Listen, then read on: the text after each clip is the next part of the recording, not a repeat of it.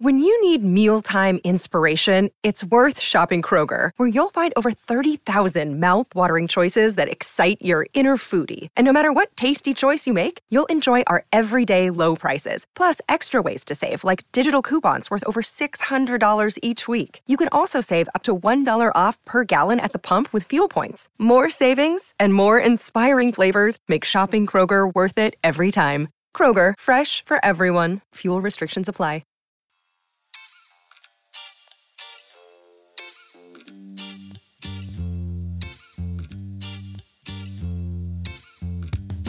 What is going on, everybody, and welcome to Edge Rush, presented by the Hammer Betting Network. I am your host, Eric Pauly, and as always on the Edge Rush show, I am joined by professional sports bettors Hitman and TA from Cleve Analytics to break down every single game on the NFL slate this upcoming week. Of course, we are in week 13, and I'm very excited to be here with these two guys.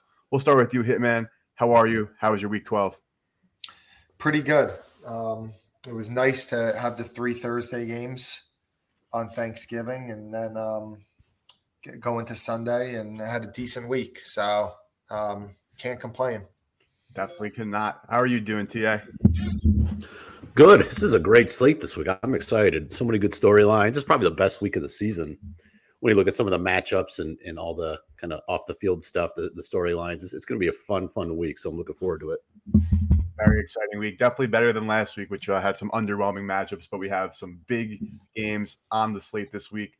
So let's get right into it. Thursday Night Football, the New England Patriots hosting the Buffalo Bills. The Patriots, of course, lost that Thanksgiving game to the Vikings. The Buffalo Bills barely got past the Detroit Lions in regulation, but they looked like a decent team going forward. Now, this line has come down from an open of 5.5 to sitting 4 and 3.5. A lot of chops. Total sitting pretty at 43.5, mostly everywhere. We'll start with you here, TA. What do you think of this line movement, and what do you think of this game? I'm baffled by this line movement. I took the Bills yesterday at 4.5. I didn't think it would get any lower than this, and I'm completely baffled. I don't understand it. Maybe Hitman can explain it to me. Like, when I look at this matchup, we saw it last week. I was on the Patriots, and that defense was awful. And this is the number one EPA defense. But when you start to dig into the numbers and you look back at, it goes all the way back to last year, their EPA, some of their advanced metrics are completely inflated by how they just completely beat down the really bad offenses that they face. So when I couldn't believe this when I looked it up. I have an entire season game log of all the EPA performances from every team. And 3 of the 6 worst offensive EPA performances this season in the NFL have come against the Patriots on defense. Sam Ehlinger, Zach Wilson, Jared Goff when he's outdoors and didn't have any of his weapons, didn't have DeAndre Swift. Those 3 offenses were 3 of the 6 worst games that the NFL has seen this season, and they were all against the Patriots. And you go back to last year, they did the same thing. Like, when they've got a bad offense and a bad quarterback, Bill Belichick he completely sucks the life out of them, and the performances are just complete beatdowns. And so those numbers are driving this, number one in quotes ranked defense. But when they face any, quality offense or, any sort of quarterback who can make plays, so Justin Fields, Lamar Jackson, Kirk Cousins last week, even Aaron Rodgers, all of those offenses have put up big points. I think they've all put up at least 30 against them. The Ravens and the Bears put up the second best offensive performances they've had on any team all season against these Patriots. Again, we saw Minnesota put up 30 plus last week. They struggle against mobile quarterbacks, and I've talked about this before. Similar to Nick Saban's the same way at Alabama. They always talk about how Johnny Manziel and all these mobile quarterbacks give them problems. Same thing with New England and Belichick, because he trains these defenders in such a way, they're like robots, right? Like, they know exactly where to be. They know exactly the positions to be in. They know where to go. But when the play breaks down, or when a quarterback is kind of out of the pocket and they've got to use their athleticism, they're not the best athletes in the NFL, and so they struggle kind of out in space. And we've seen Lamar Jackson and Justin Fields put up 85 and 107 against them. We saw Josh Allen last year. I mean, if you eliminate that one game where it was essentially hurricane level winds, the the Bills have beaten the Patriots by 30, 12, and 29 the last 3 games. Josh Allen had one of the best games we've ever seen in NFL playoff history in that wild card game.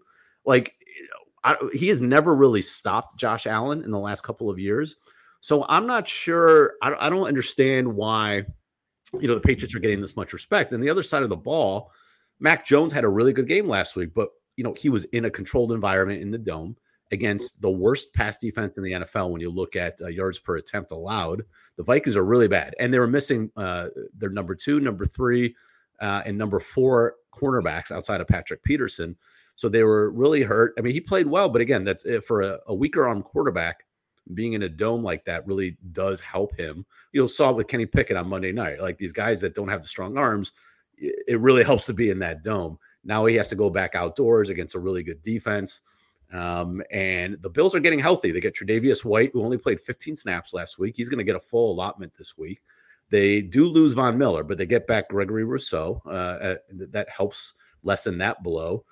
They get Edmonds back at linebacker. So they've got most of their guys back.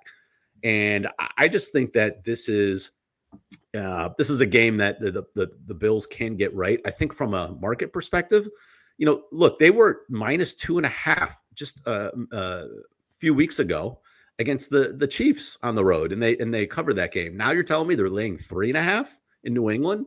Like, I know they're not playing as well as they were earlier in the season, but it's still a team that is that can do some damage. They were blowing out the Vikings, and that needed a miracle comeback a few weeks ago. They beat the Browns essentially by double digits before Brissett led a last-second kind of backdoor cover.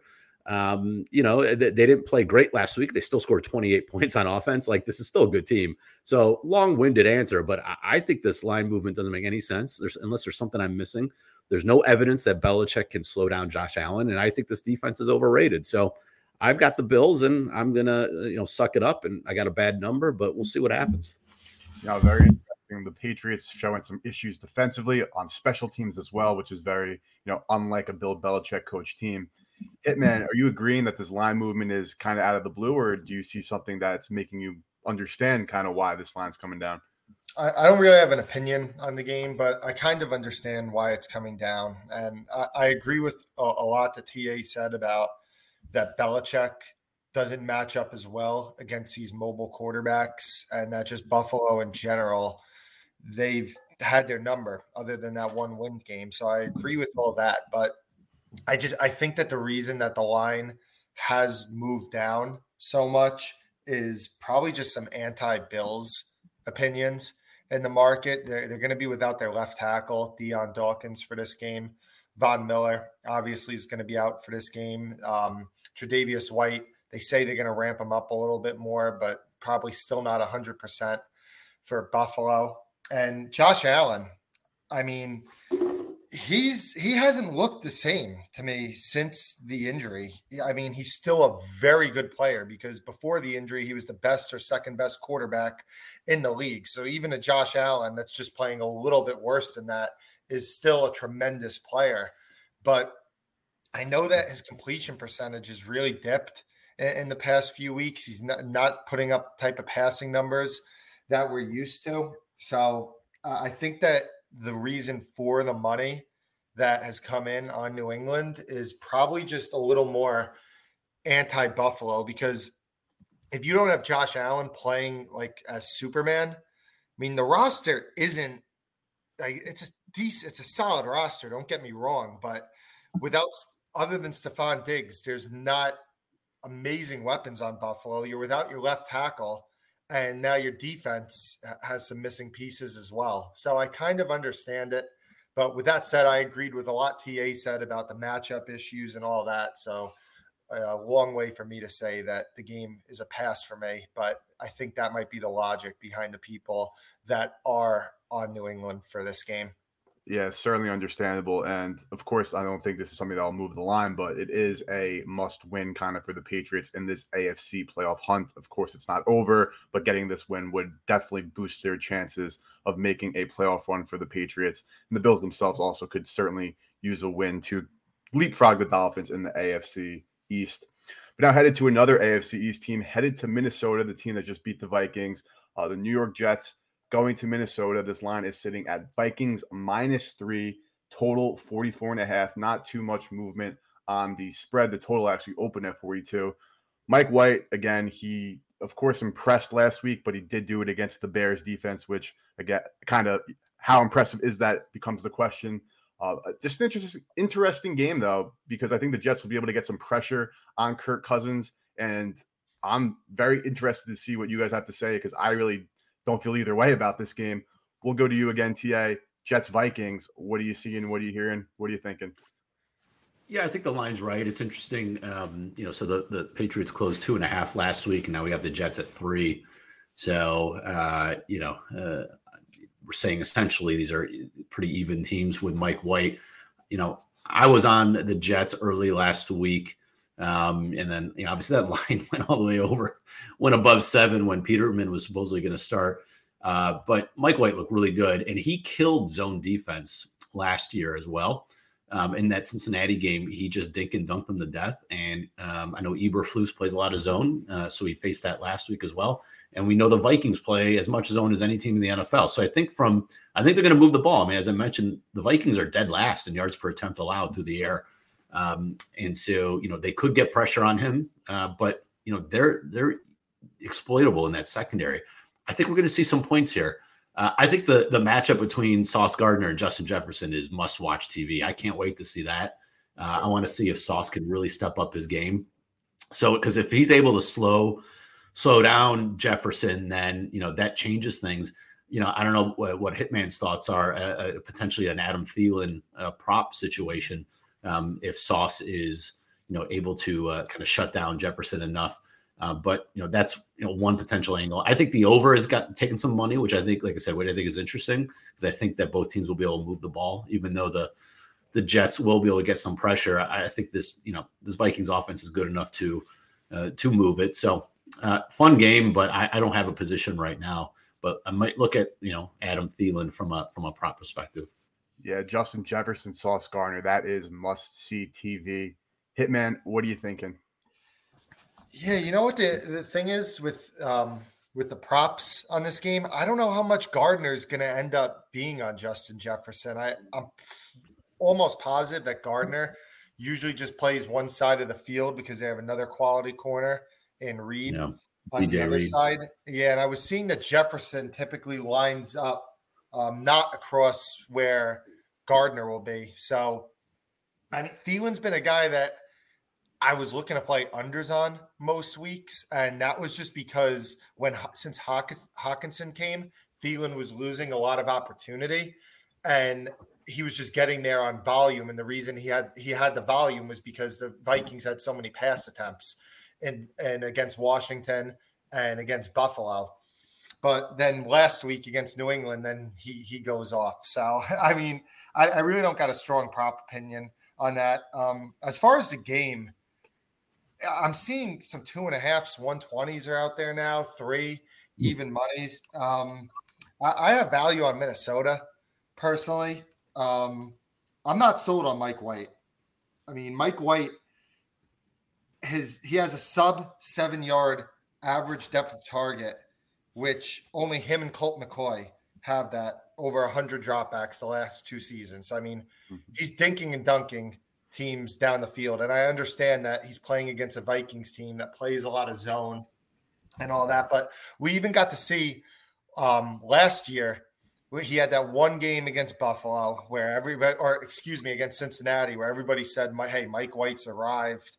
He's going to be this franchise quarterback. And then he plays another game against Buffalo and he throws 0 touchdowns, 4 picks. And we don't even hear about him again until last week. And if you watch that game last week, it was some of the worst tackling I think I've ever seen from a defense. And it is a Chicago Bears league worst defense that he was going up against. So, I mean, I think that he's a slight upgrade over Zach Wilson.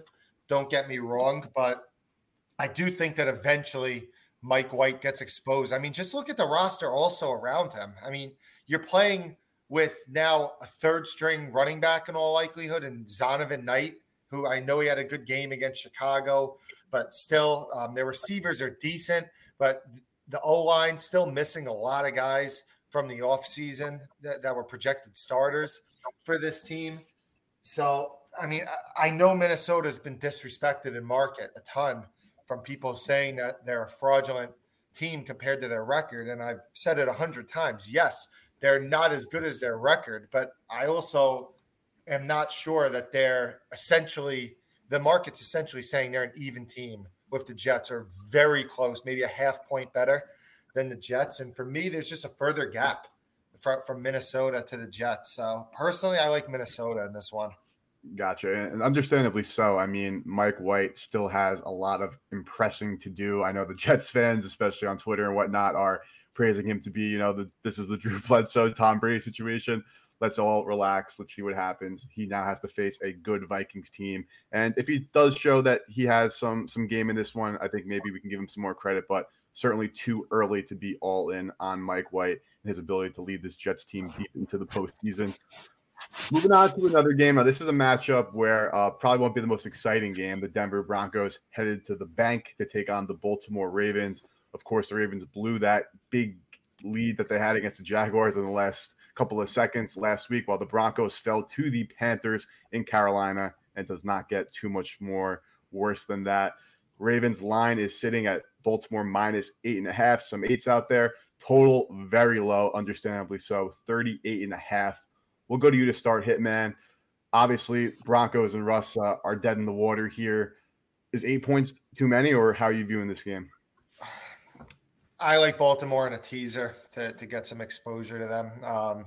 We mentioned in previous weeks with Baltimore, TA and I both mentioned that Baltimore is not exactly the team that I'm just racing to ask to win by big margin, just because of the lack of pass catchers that they have right now. And even last week, I think they dropped like 2 or 3 touchdowns in that game against Jacksonville, which really ended up costing them. So for me, I like Baltimore in a teaser. And then another thing about Denver is their pass defense has been pretty good year to date, but their run defense has struggled. So you could theoretically see a game plan where Baltimore is just going to run the heck out of the ball against them, and they might not need to throw a ton. So for me, don't love asking Baltimore to win by essentially double digits, but I do think that it makes a pretty good teaser leg.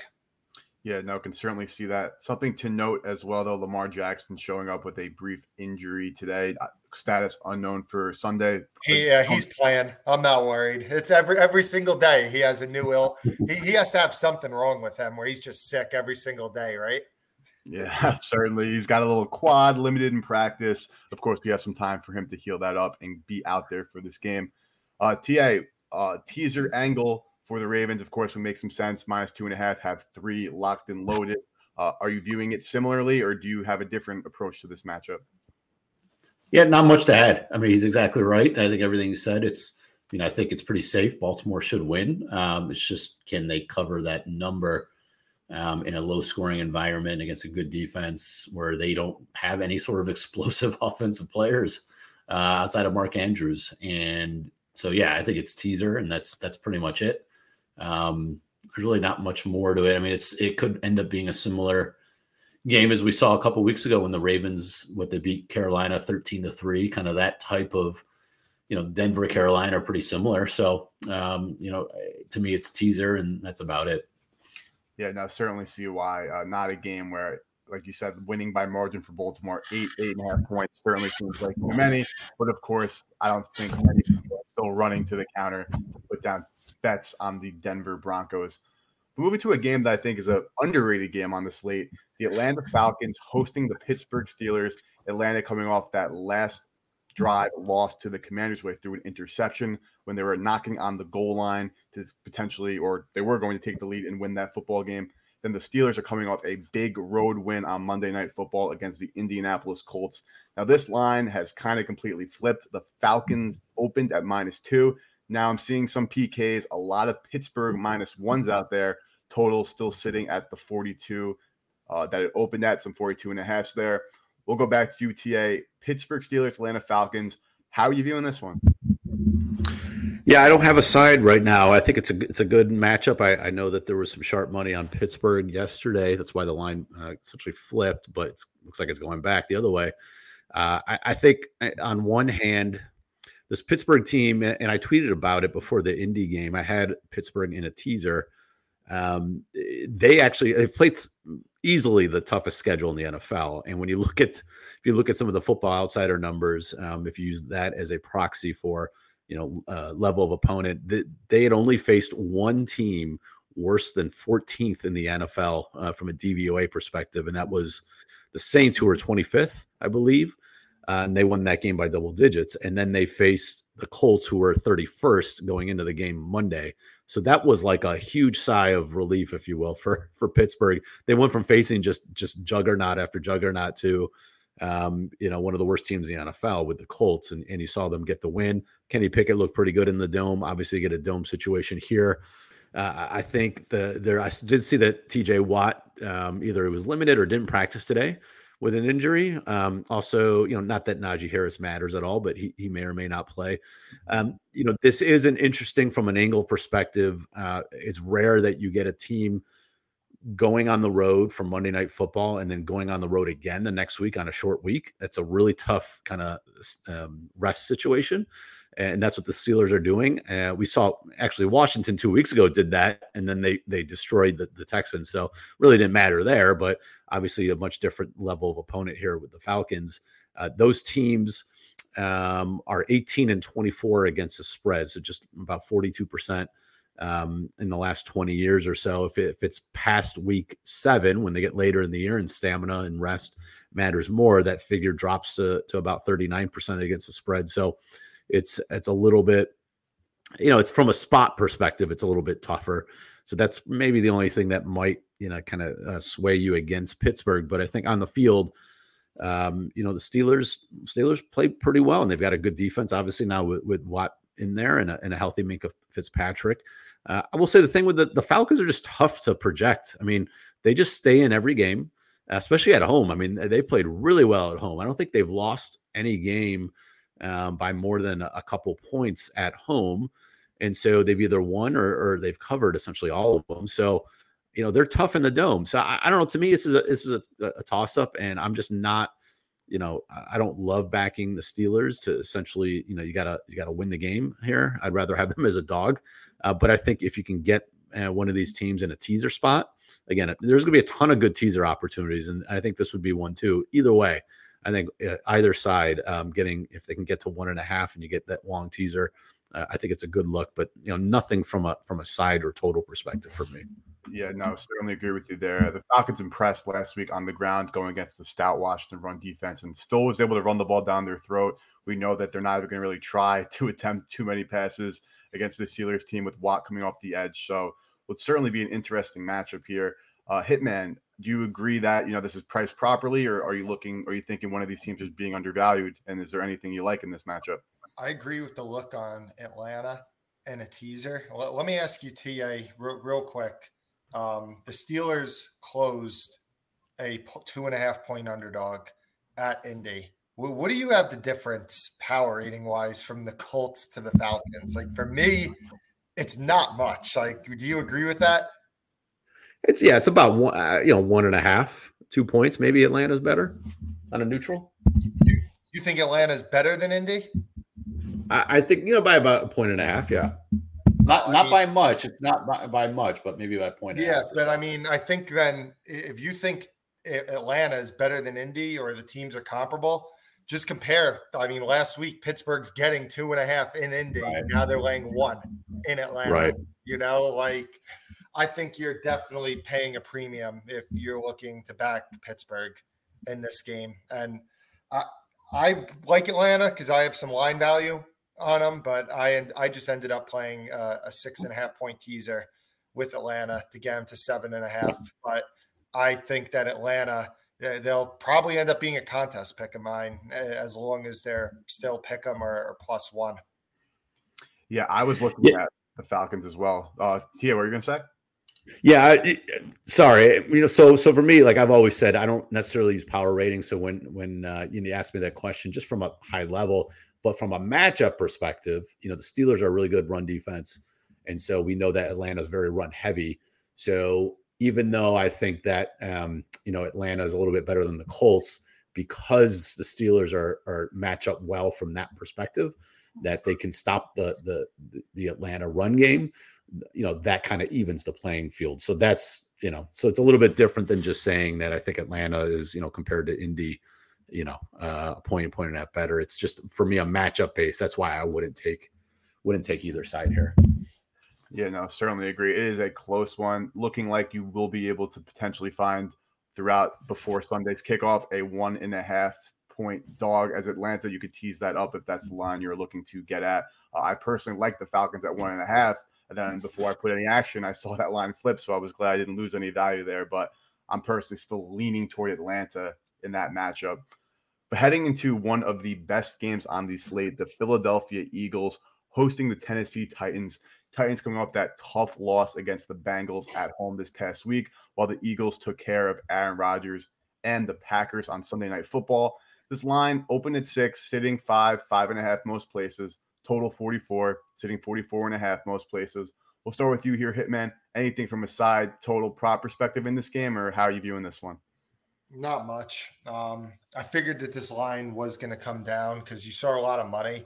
A lot of money's been coming against the Eagles the past few weeks. Now that I think about it, I remember last year the Eagles were just getting bet constantly in the market. There was a group that was pounding Philly week to week seemingly. And now you look at the last few weeks and the money came against them at Indianapolis. Money came against them at Green Bay. I believe Philly closed only a 6-point favorite in that game, home against Green Bay. And now some money's coming in against them this week. And I'll just have to say, if Green Bay closed 6 in Philly, we know the Titans are probably at least a point better than Green Bay, at least. So I can see why the money's come in. I don't got much in this game, but I just thought it was interesting that Philly now for 3 consecutive weeks, money has been coming in against them. Yeah, no, certainly very interesting. The Tennessee Titans, of course, lost last week, but we're on a streak covering the spread, feeling disrespected by the market and showing Mike Vrabel showing why he's one of the better head coaches in the National Football League. TA, you agree with Hitman that, the money's coming on Tennessee, and you think the line's going to drop, or how are you viewing this one? Yeah, I like the Titans here, and I've been I've been fading the Titans. I was on the Bengals last week, and but this is, they say styles make fights, and this really fits that because I think from a power rating perspective, you can easily think that the 5.5 is just right. But I think when you look at the matchup and you analyze the specific matchup, it's just, this is a perfect matchup for the Titans. They've got an Eagles offense that loves to run the ball. We saw what they did against the Packers last week. It was an embarrassing performance by that Packers defense. It's like they didn't know that Jalen Hurts likes to run the ball. It made no sense. A Mike Vrabel defense is not going to be caught off guard. They're going to be ready. And, the Titans are the number 1 run defense in the NFL. And we've seen the Eagles face 4 other teams. 3 other teams. They played Washington twice, who are top 10 in run defense. And those are the 4 worst rush EPA performances from Philly all season long. And they were 2-2 against the spread in those games, only averaged 21 points. We saw, it's very similar to me, the Titans are the Commanders on steroids defensively, right? They stop the run. They're not as great against the pass, but they do a really good job of stopping the run. They get pressure. And they're going to be in the right spots. And so I think they're going to be able to slow down this Philly run offense.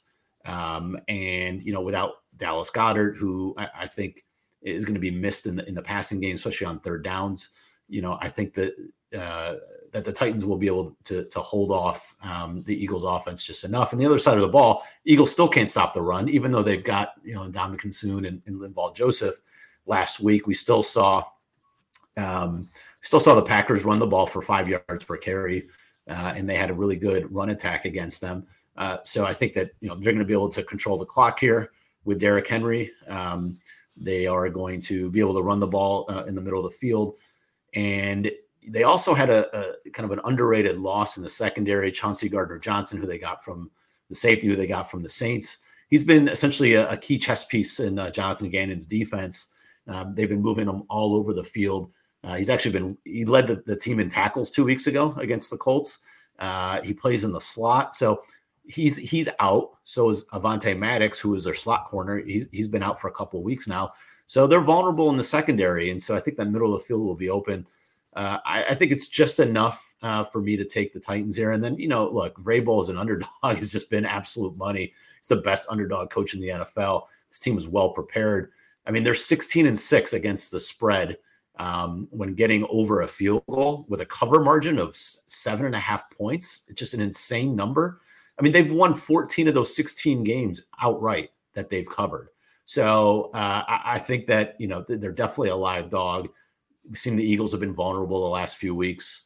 There's no reason to believe that, Tennessee won't be in this game. So not only do I like Tennessee here with the points, I would sprinkle a little money line as well.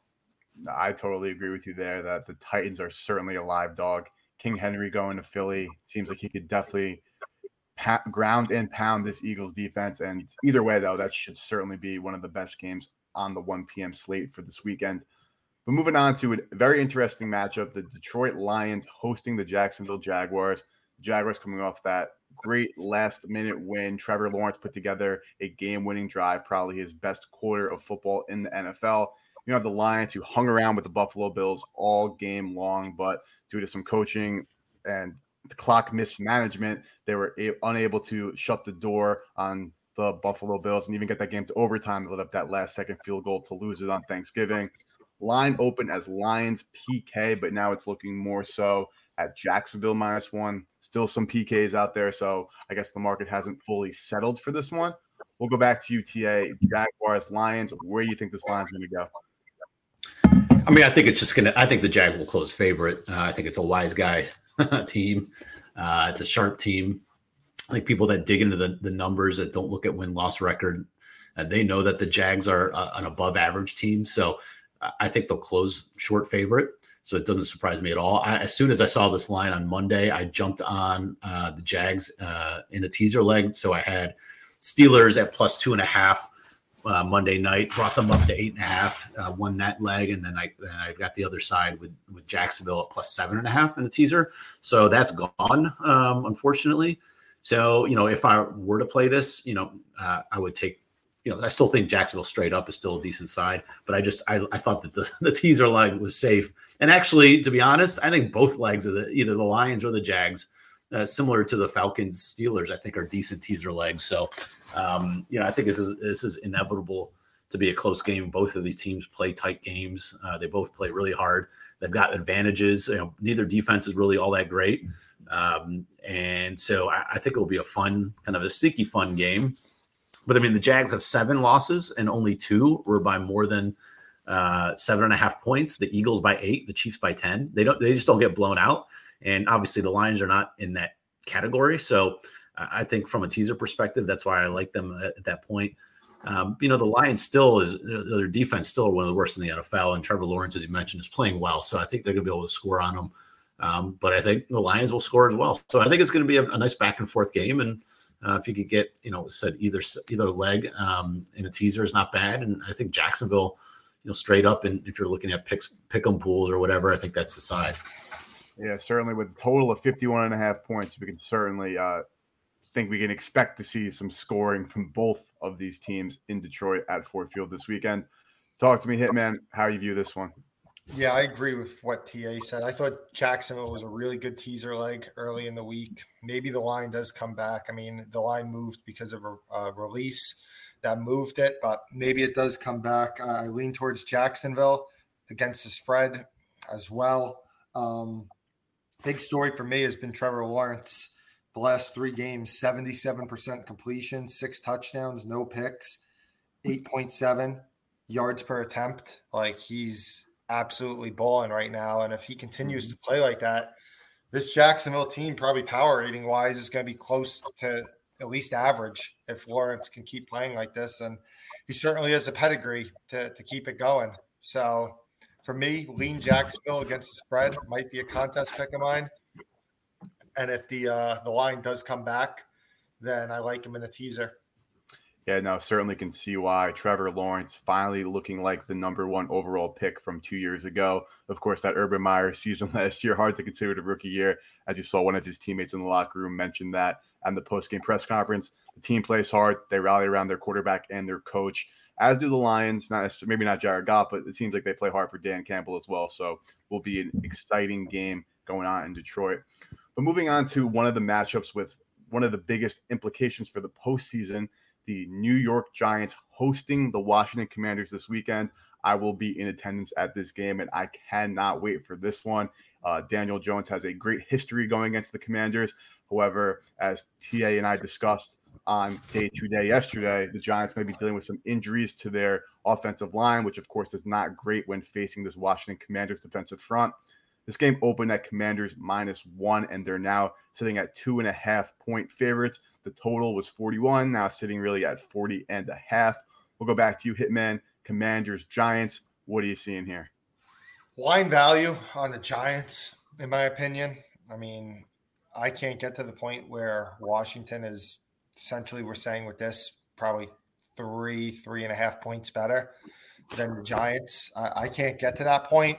What ultimately probably keeps me off of it is just the matchup of this defensive line against this Giants offensive line, and definitely monitor the offensive line injuries for the Giants. I know they were missing a ton of starters against Dallas, might get some of those guys back, but this Washington defensive line, I mean, they're probably getting Chase Young back. They've been one of the best run defenses in the league this year, which going against Barkley, who's pretty much Giants' only weapon. That's concerning for the Giants. And you have to anticipate that they're probably going to be able to get pressure on Daniel Jones. So for me, even though my numbers do support the Giants because of the matchup, I like it. Just this game likely ends up being a pass for me. Are you interested in the teaser leg there, Hitman, for the Giants? Yeah, I mean, I'm never going to talk anybody out of an advantage teaser, and especially in a game where the total is 40.5 or so.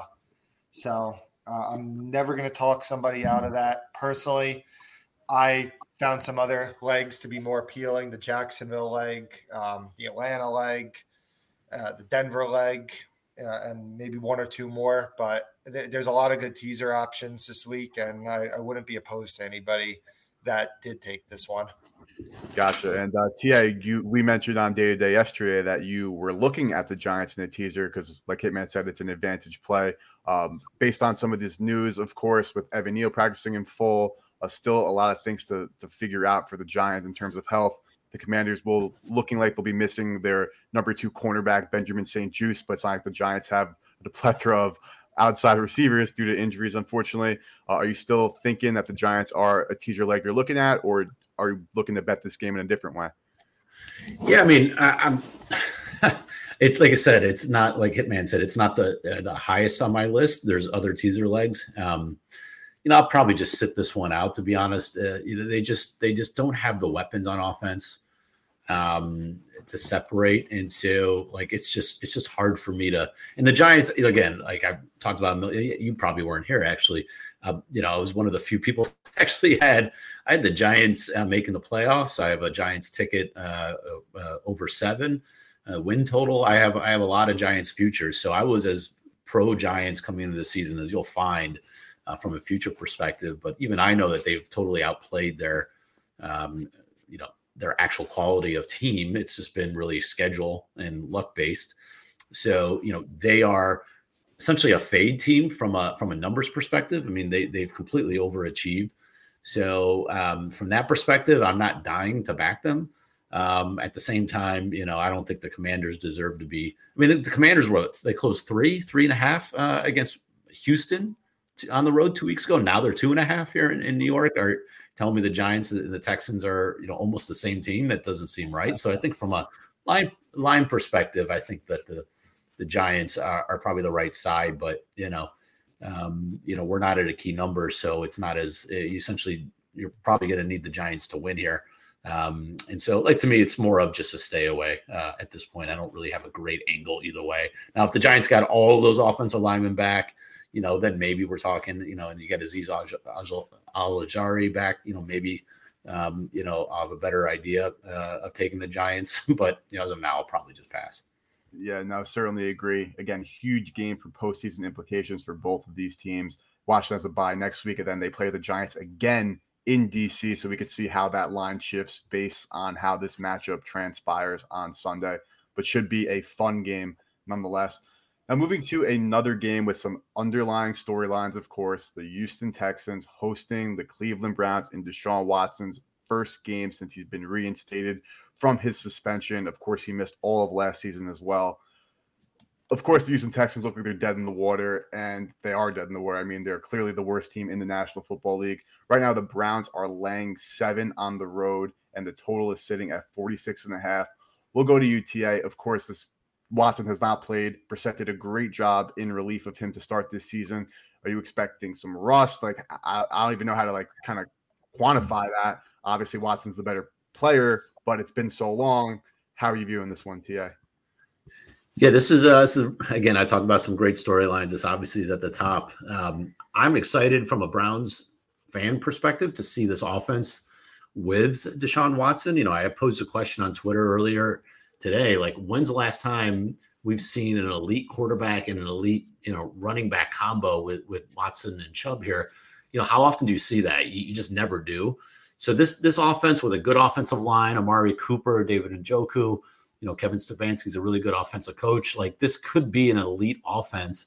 The defense still stinks, and we know that the Texans defense is complete sieve. So, there are scenarios where if Watson doesn't have rust and they're essentially clicking on both the run game and the pass game, it's like, who do you pick your poison as a defense? There are scenarios where the Browns could win this thing by, 4 touchdowns.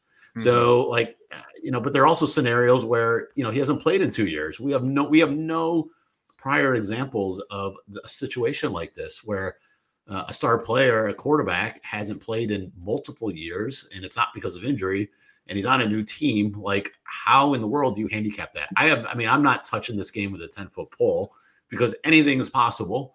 But if I were, it would be just maybe for fun. I would look at some kind of long tail outcomes for the Browns and maybe see if there's any of these monster blowout situations, 28 plus point, get really good plus money in case things do click and they are just an unstoppable offense and the Texans have no choice to, no chance to stop them. So that's the only way I look at it. Defensively, I will say the Texans can run the ball on this Browns defense. They, one of the worst defenses from a run defense that we've seen in a long time. And Dameon Pierce is a good running back.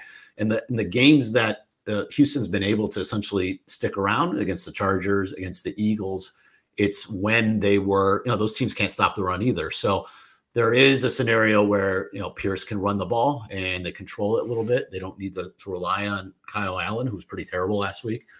He had 5 turnover-worthy plays last week, which is just an incredible number. If that's the case, then, Houston could stick around. So that's why I'm not going to touch that side. It's just, look at some of the long tail outcomes with the Browns on an upside from a blowout perspective.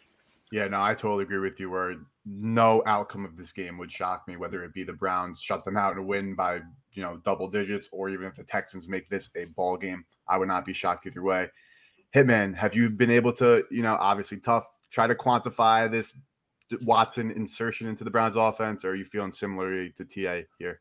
So every week I'm naming a bunch of games and I'm like, I like this in a teaser, I like this in a teaser, like this in an advantage teaser. This is one game I'm going to tell you not to tease. And the reason that I have no interest in this game in a teaser is exactly what TA was talking about. There's just a lot of variance in this game. As far as the Cleveland side goes, there's variance with Watson. He hasn't played a game in over 2 seasons for in the NFL. And there's a possibility of rustiness. Jacoby Brissett, I know Watson just started practicing 2 weeks ago or something, but Jacoby Brissett had to get his reps also to prepare for the game. So it's just a guy that has not had much playing time, and it's going to lead to variance. Plus, you have the fact that this is Houston, this is their home run game. Like if you had to think about one game where the crowd is going to be more engaged than they've been all season, where the players are in a game where they know the spotlight's going to be on them this game, and they get up for a game, especially off an embarrassing performance last week, this would be the game. So don't got much of an opinion, but I will say that this is a game that I know a lot of people are going to look to do the teasers through 7 through 3.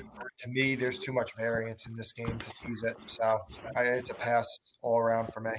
And very much understandably so. So many factors at play here. And just we'll see how no need to hop on the Watson back in the lineup train now. We can see how it goes and how this Browns season ends up transpiring. But nonetheless, a very interesting game on the board.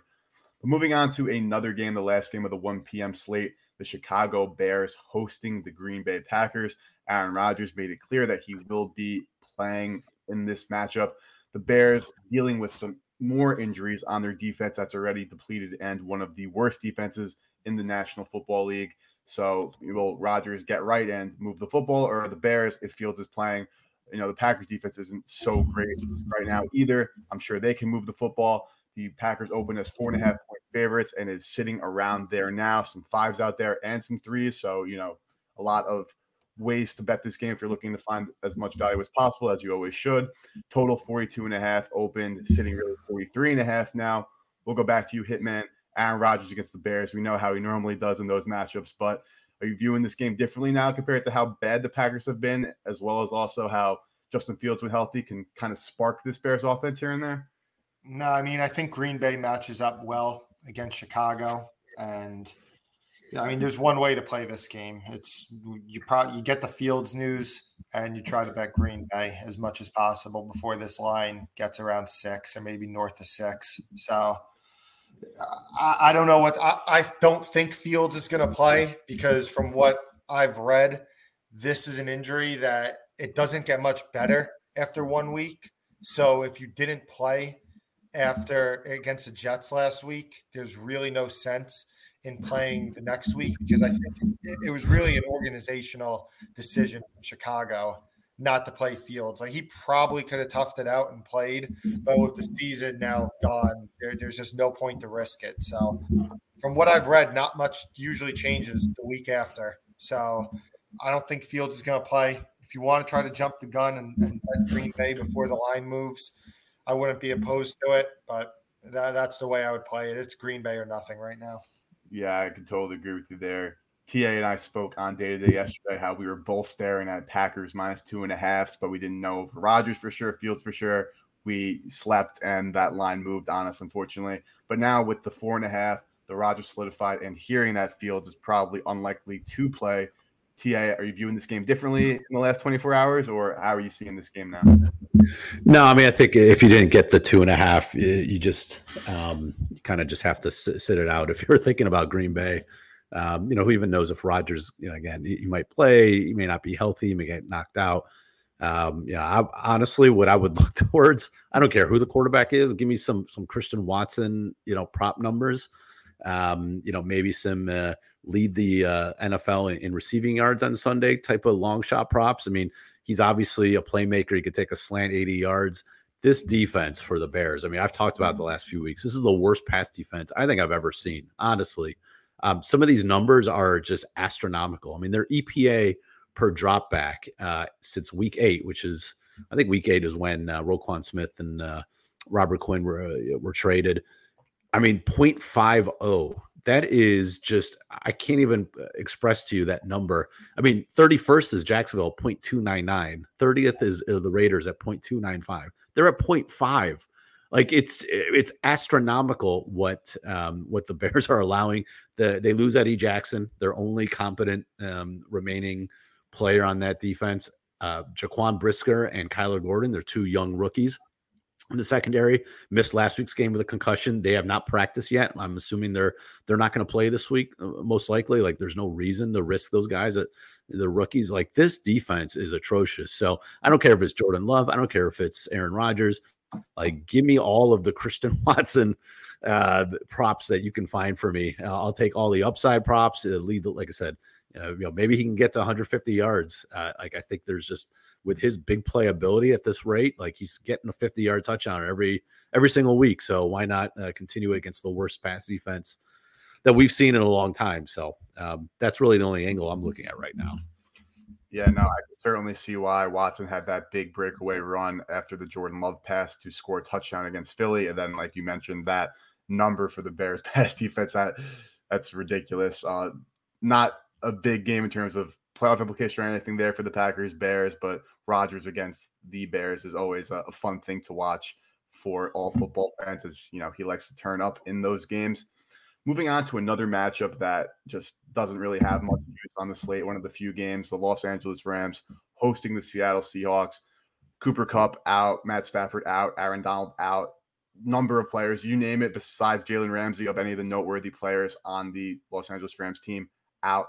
The Seahawks open as 4.5-point favorites, now all the way up to 7.5-point favorites. Understandably so. The total open 41.5 and still sitting really 41.5. Even if it's John Warford, Bryce Perkins, whoever it may be, the Rams seem to be dead in the water. We'll go to you. Well, they are dead in the water. We'll go to you, Hitman. Seattle, teaser leg, spread. How are you viewing this? I tease Seattle.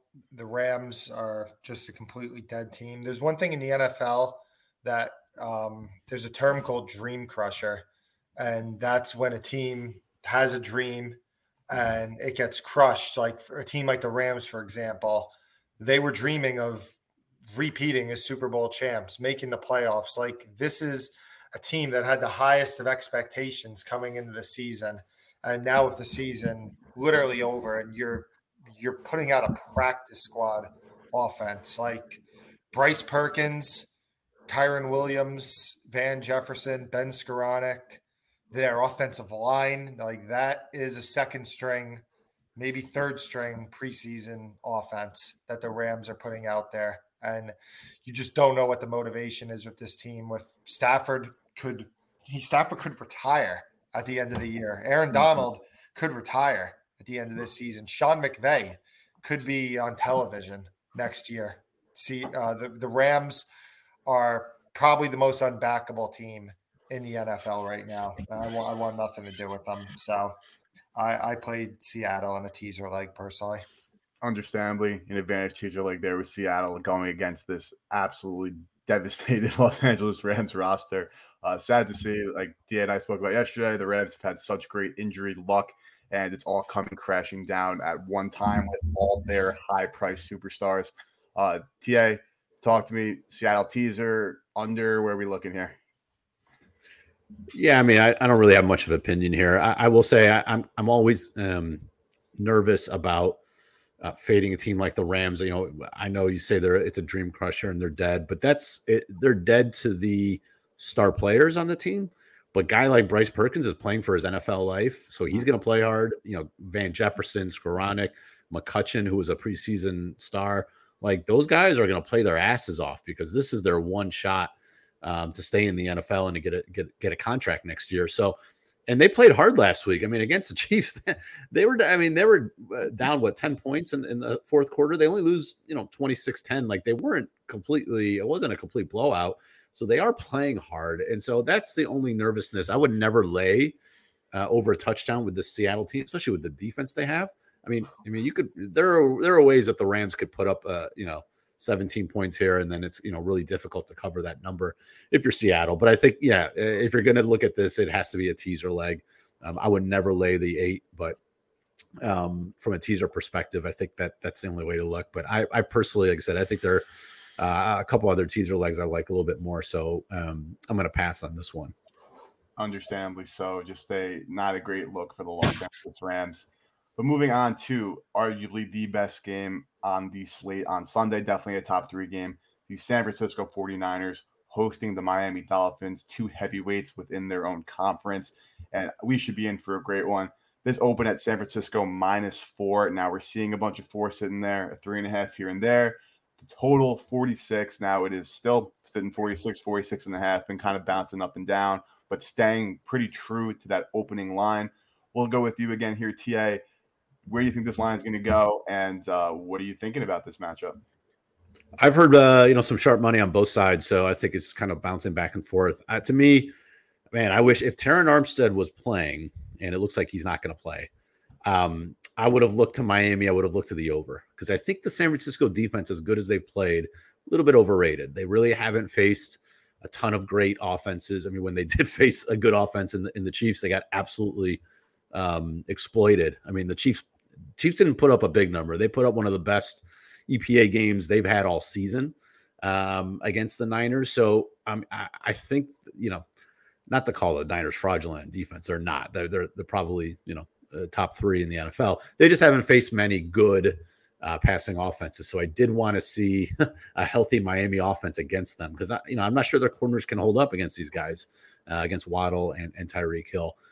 But without, you go from Terran Armstead, who's one of the top 10, maybe top 5 tackles in the NFL, to Greg Little. Greg Little, who has had a number of horrible seasons with the Panthers and Miami now. I mean, he is, if I'm looking at I've got a database of 84 qualified tackles this season. He ranks 83rd in pressure rate, 82nd in PFF grade, 78 in run grade.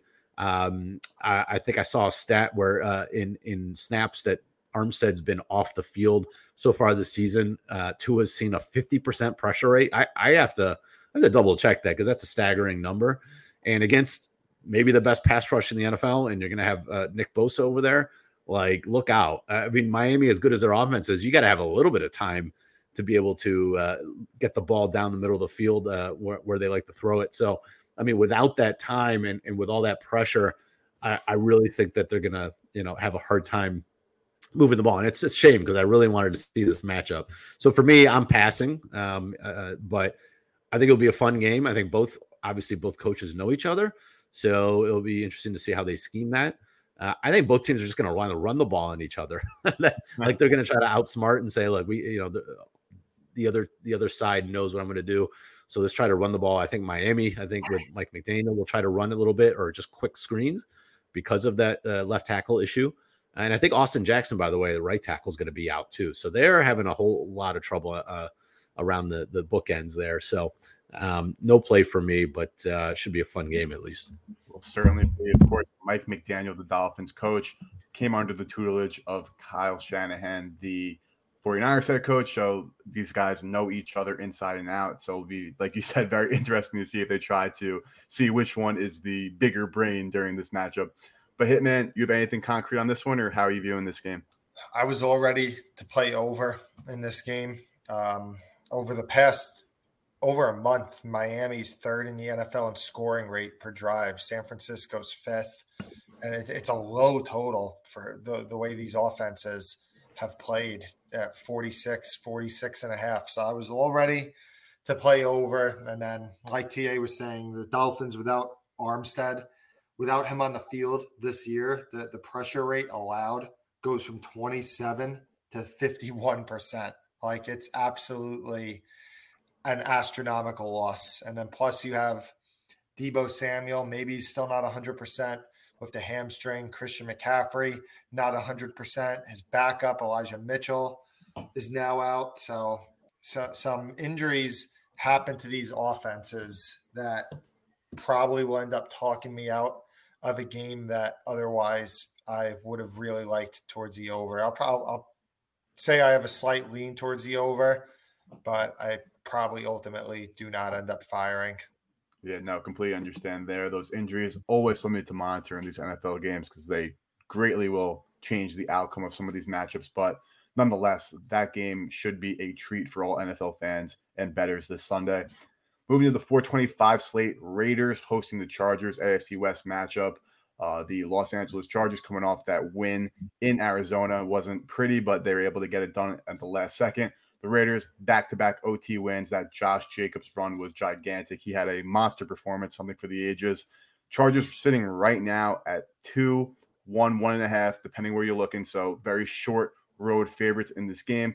Total open 49, a lot of 50.5s out there right now, even some 51s. Back to you, Hitman. Chargers, Raiders. Anything you're looking at here?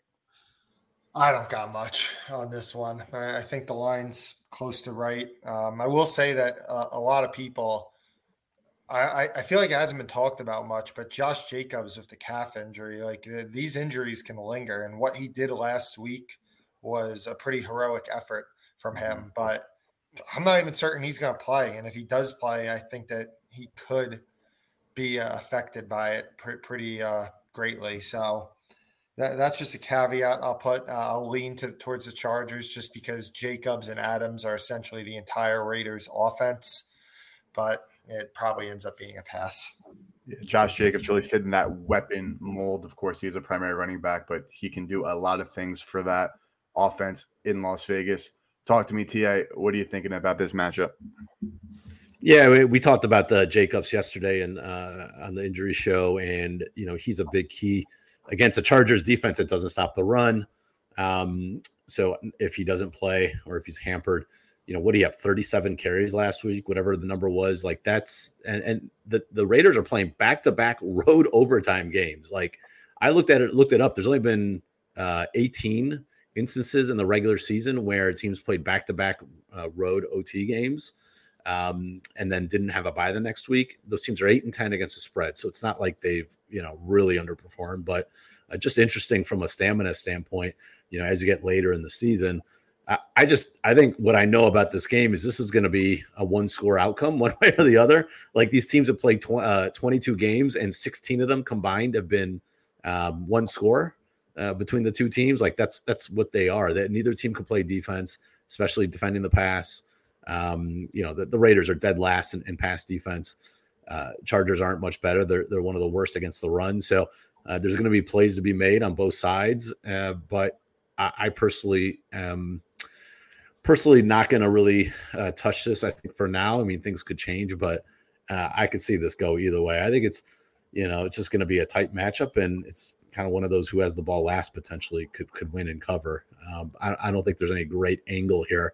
It's funny, my numbers, even though obviously the Chargers, some of their season-long numbers aren't as, they don't tell the full story since, there's been so many games without Keenan Allen and Mike Williams, et cetera. But my numbers have the Raiders as the favorite here. So, wow. I mean, from a number standpoint, I would have the Raiders, but I just can't pull the trigger with the spot after the back-to-back road OT games and with Jacobs being hobbled. So, for now it's a no play, but that could be another teaser leg. If you can get 7.5, 8.5 for the Raiders, that's another teaser leg to take a look at. Definitely seems like that 7.5 could be widely available. That 8.5 certain shops. So make sure you take a look, shop around, use BetStamp, and find that best line for yourself. Headed to this matchup, again, arguably the best game on the slate. I am beyond excited for the Cincinnati Bengals to host the Kansas City Chiefs in a rematch of this AFC Championship game. The Bengals had a huge win against the Titans last week, and even without Mixon and Jamar Chase, their offense was still buzzing. Kansas City Chiefs, of course, 9-2, playing fantastic. Mahomes looking like a clear-cut MVP, possible candidate. Unsurprisingly so, of course. Right now, the Chiefs are laying 2, 2.5, 1.5, depends where you're looking. So, again, a short road favorite, the Kansas City Chiefs, headed to Paycor Stadium in Cincinnati. Back to you, Hitman. Chiefs, Bengals. How are you viewing this one? Great game to watch. Don't got much from a betting standpoint. I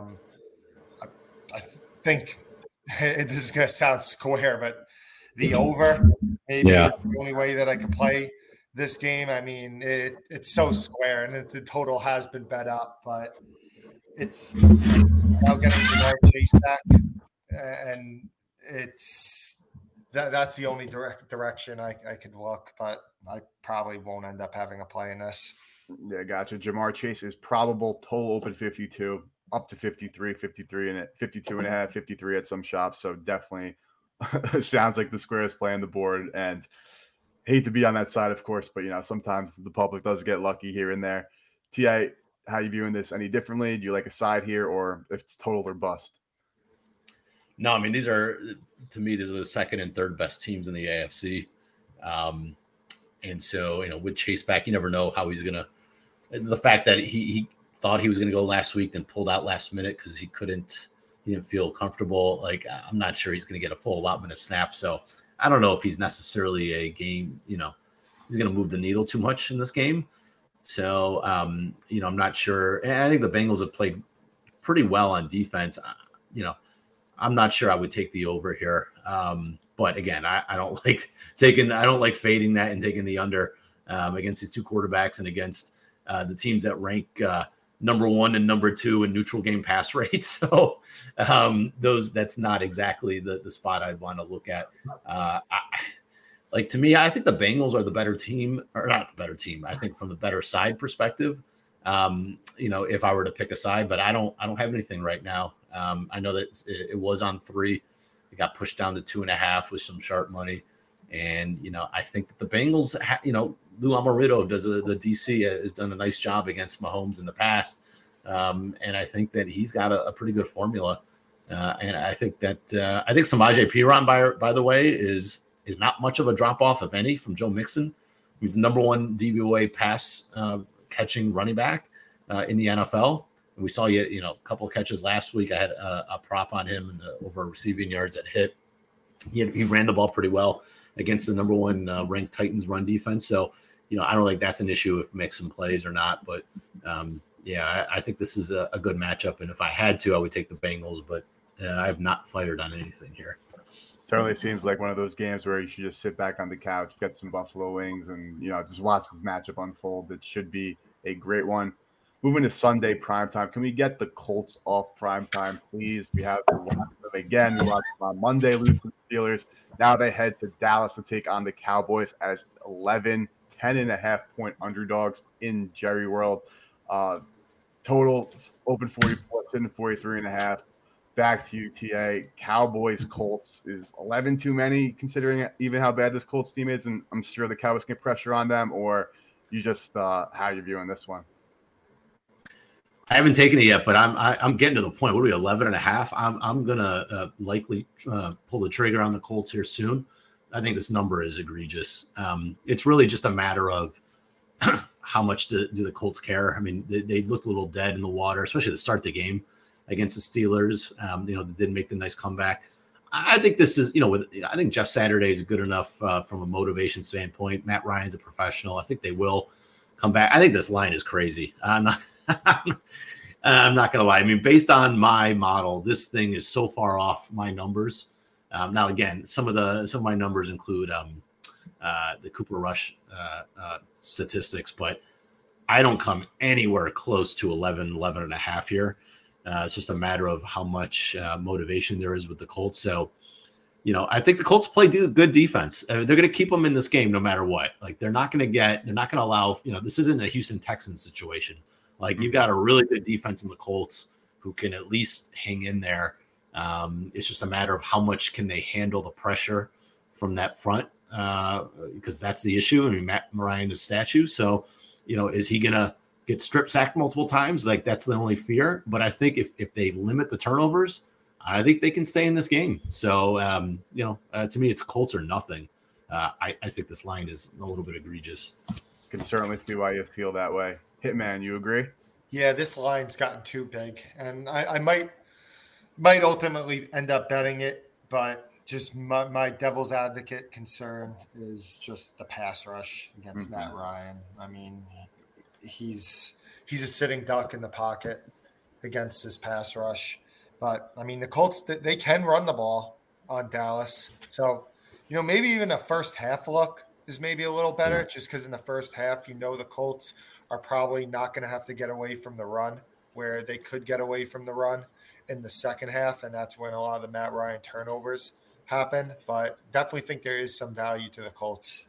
Yeah, can certainly. Yeah, I will say, sorry not to interrupt, just since Dak has been back, look at the defenses they've faced. I mean, their offense has been great, but they faced the Lions, the Bears, the Packers, Minnesota, and the Giants. Like, those defenses ranked 32nd, 30th, 24th, 16th, 25th in EPA.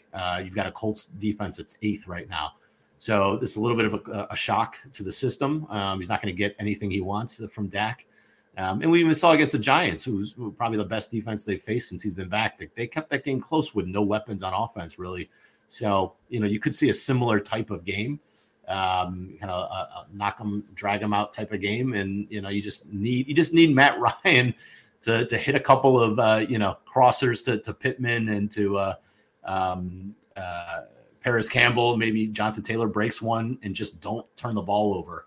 And I think they can hang in there. So just from a perspective of, Dak hasn't faced a good defense in a long time. I think since the opener, when they faced Tampa and they scored 3 points. Tampa's 9th in EPA. So that's the best, probably the closest comp at this point. So that's where we stand with, with this Colts defense and the Cowboys. Totally agree. We'll see if some more money comes in on the Colts and that number gets bet down. But I have to agree that 11 is just way too many points. But moving on to the last and final game, Monday Night Football, Tom Brady and the Bucs hosting Andy Dalton and the New Orleans Saints. This line opened at Buccaneers -6 and is now down to Buccaneers -3.5, -4, depending on where you look. Yes, the Saints they lost to the 49ers last week, but there were a couple of Kamara fumbles. It didn't seem like the Saints played all too poorly against the great 49ers defense, despite the box score and that final score. Back to UTA, Saints, Bucs. What are you thinking here? Yeah, I already have some 5.5 for the Saints. I just missed the 6, but I'm okay with 5.5. Now that it's down to 4, like that's probably the absolute cutoff. I just think that I can't believe that this line opened 6. The way that the Bucs have played. I mean, look, I was on the Bucs last week against the Browns, and they easily could have covered that. But this is it. Like, I think at some point you had to get rid of your priors. Forget about what the Bucs have been in the past, what Tom Brady is, and just look at this season. And they are not. I mean, they are an average team at best at this point. And if they're, if you didn't know anything in the past and you just looked at what these two teams have done this year, there's no way you could have gotten to 6 or even 5.5. So, I think from that perspective, there was value on the Saints. You look at from a defensive perspective, I mean, Dennis Allen owns Tom Brady. Like it's just continues to happen every time those they match up. The Saints have had really good success against Brady, and then now they're going to have to deal with the Saints without Tristan Wirfs. They're really only legit offensive lineman left. He's out of this game, so I mean, I think they're going to be able to get pressure on Brady. I was on the Saints last week. I'll tell you, the Saints getting 10 against the Niners, that was one of the most frustrating games I've ever watched as a bettor. Every time I looked up, the Saints were moving the ball in the Niners. They were inside the 40. I think they were inside the 40 5 or 6 times, and either took a sack or a penalty to the punt, or got down inside the 10, and then they had multiple turnovers. They missed a field goal. It was awful. I mean, they outgained the Niners 4.9 to 4.7 yards per play. Like, that game was, I wouldn't call it even, but the Niners probably should have won by 3 to 6 points, and Saints easily should have covered. And if that was the case, you never would have opened this at 6. You probably would have opened this at 4. The fact that they got shut out, it looks a lot worse than it really was. So I think for all that, I mean, yeah, Andy Dalton primetime sucks, but Tom Brady's 2-14 against the spread in his last 16 primetime games. So you got 2 quarterbacks who don't play well in primetime, so they kind of negate each other. So I just think the matchup, I think the fact that this, Saints defense got most of their pieces back last week, and I think they're going to get Marshawn Lattimore back, who has historically owned Mike Evans. We'll see. I thought he was going to be back last week, but hopefully back this week. They're flying around. They shut down a really good Niners offense. So I just think the matchup. I think the fact that the Bucs just can't move the ball, and now you lose your best offensive lineman. I think that the Saints here are the play. Even like I said, 4 is probably the cutoff, but I think that there's still some value there. Got still some 4s around, so you're looking to get that. You certainly probably still can. Hitman, you agree? Yeah, the Saints were one of my favorite plays of the year when they opened up at 6. So at 4, and I do think that we might see some money come in on Tampa, or at least potentially a release on Tampa that could move the line to 4.5. So if that does happen, then I think the Saints, there's clear value on them. Even at the current number right now at 4, I think there's value on them. So, yeah, I mean, I think Lattimore coming back is huge. The Saints underratedly are getting a lot of guys back. And Mike Evans is, I mean, he's probably going to get locked up by Lattimore as he usually does. Godwin is a good matchup for the Bucs, but that's really all they have. And as TA said, without Tristan Wirfs, that's a huge loss for them. So, yeah, for me, it's the Saints in a series that they've fared very well in. I like the Saints. Even at 3.5, I would play the Saints, honestly. Anything over a field goal, I think that the Saints have value. I mean, Tampa's won 3 games since week 2.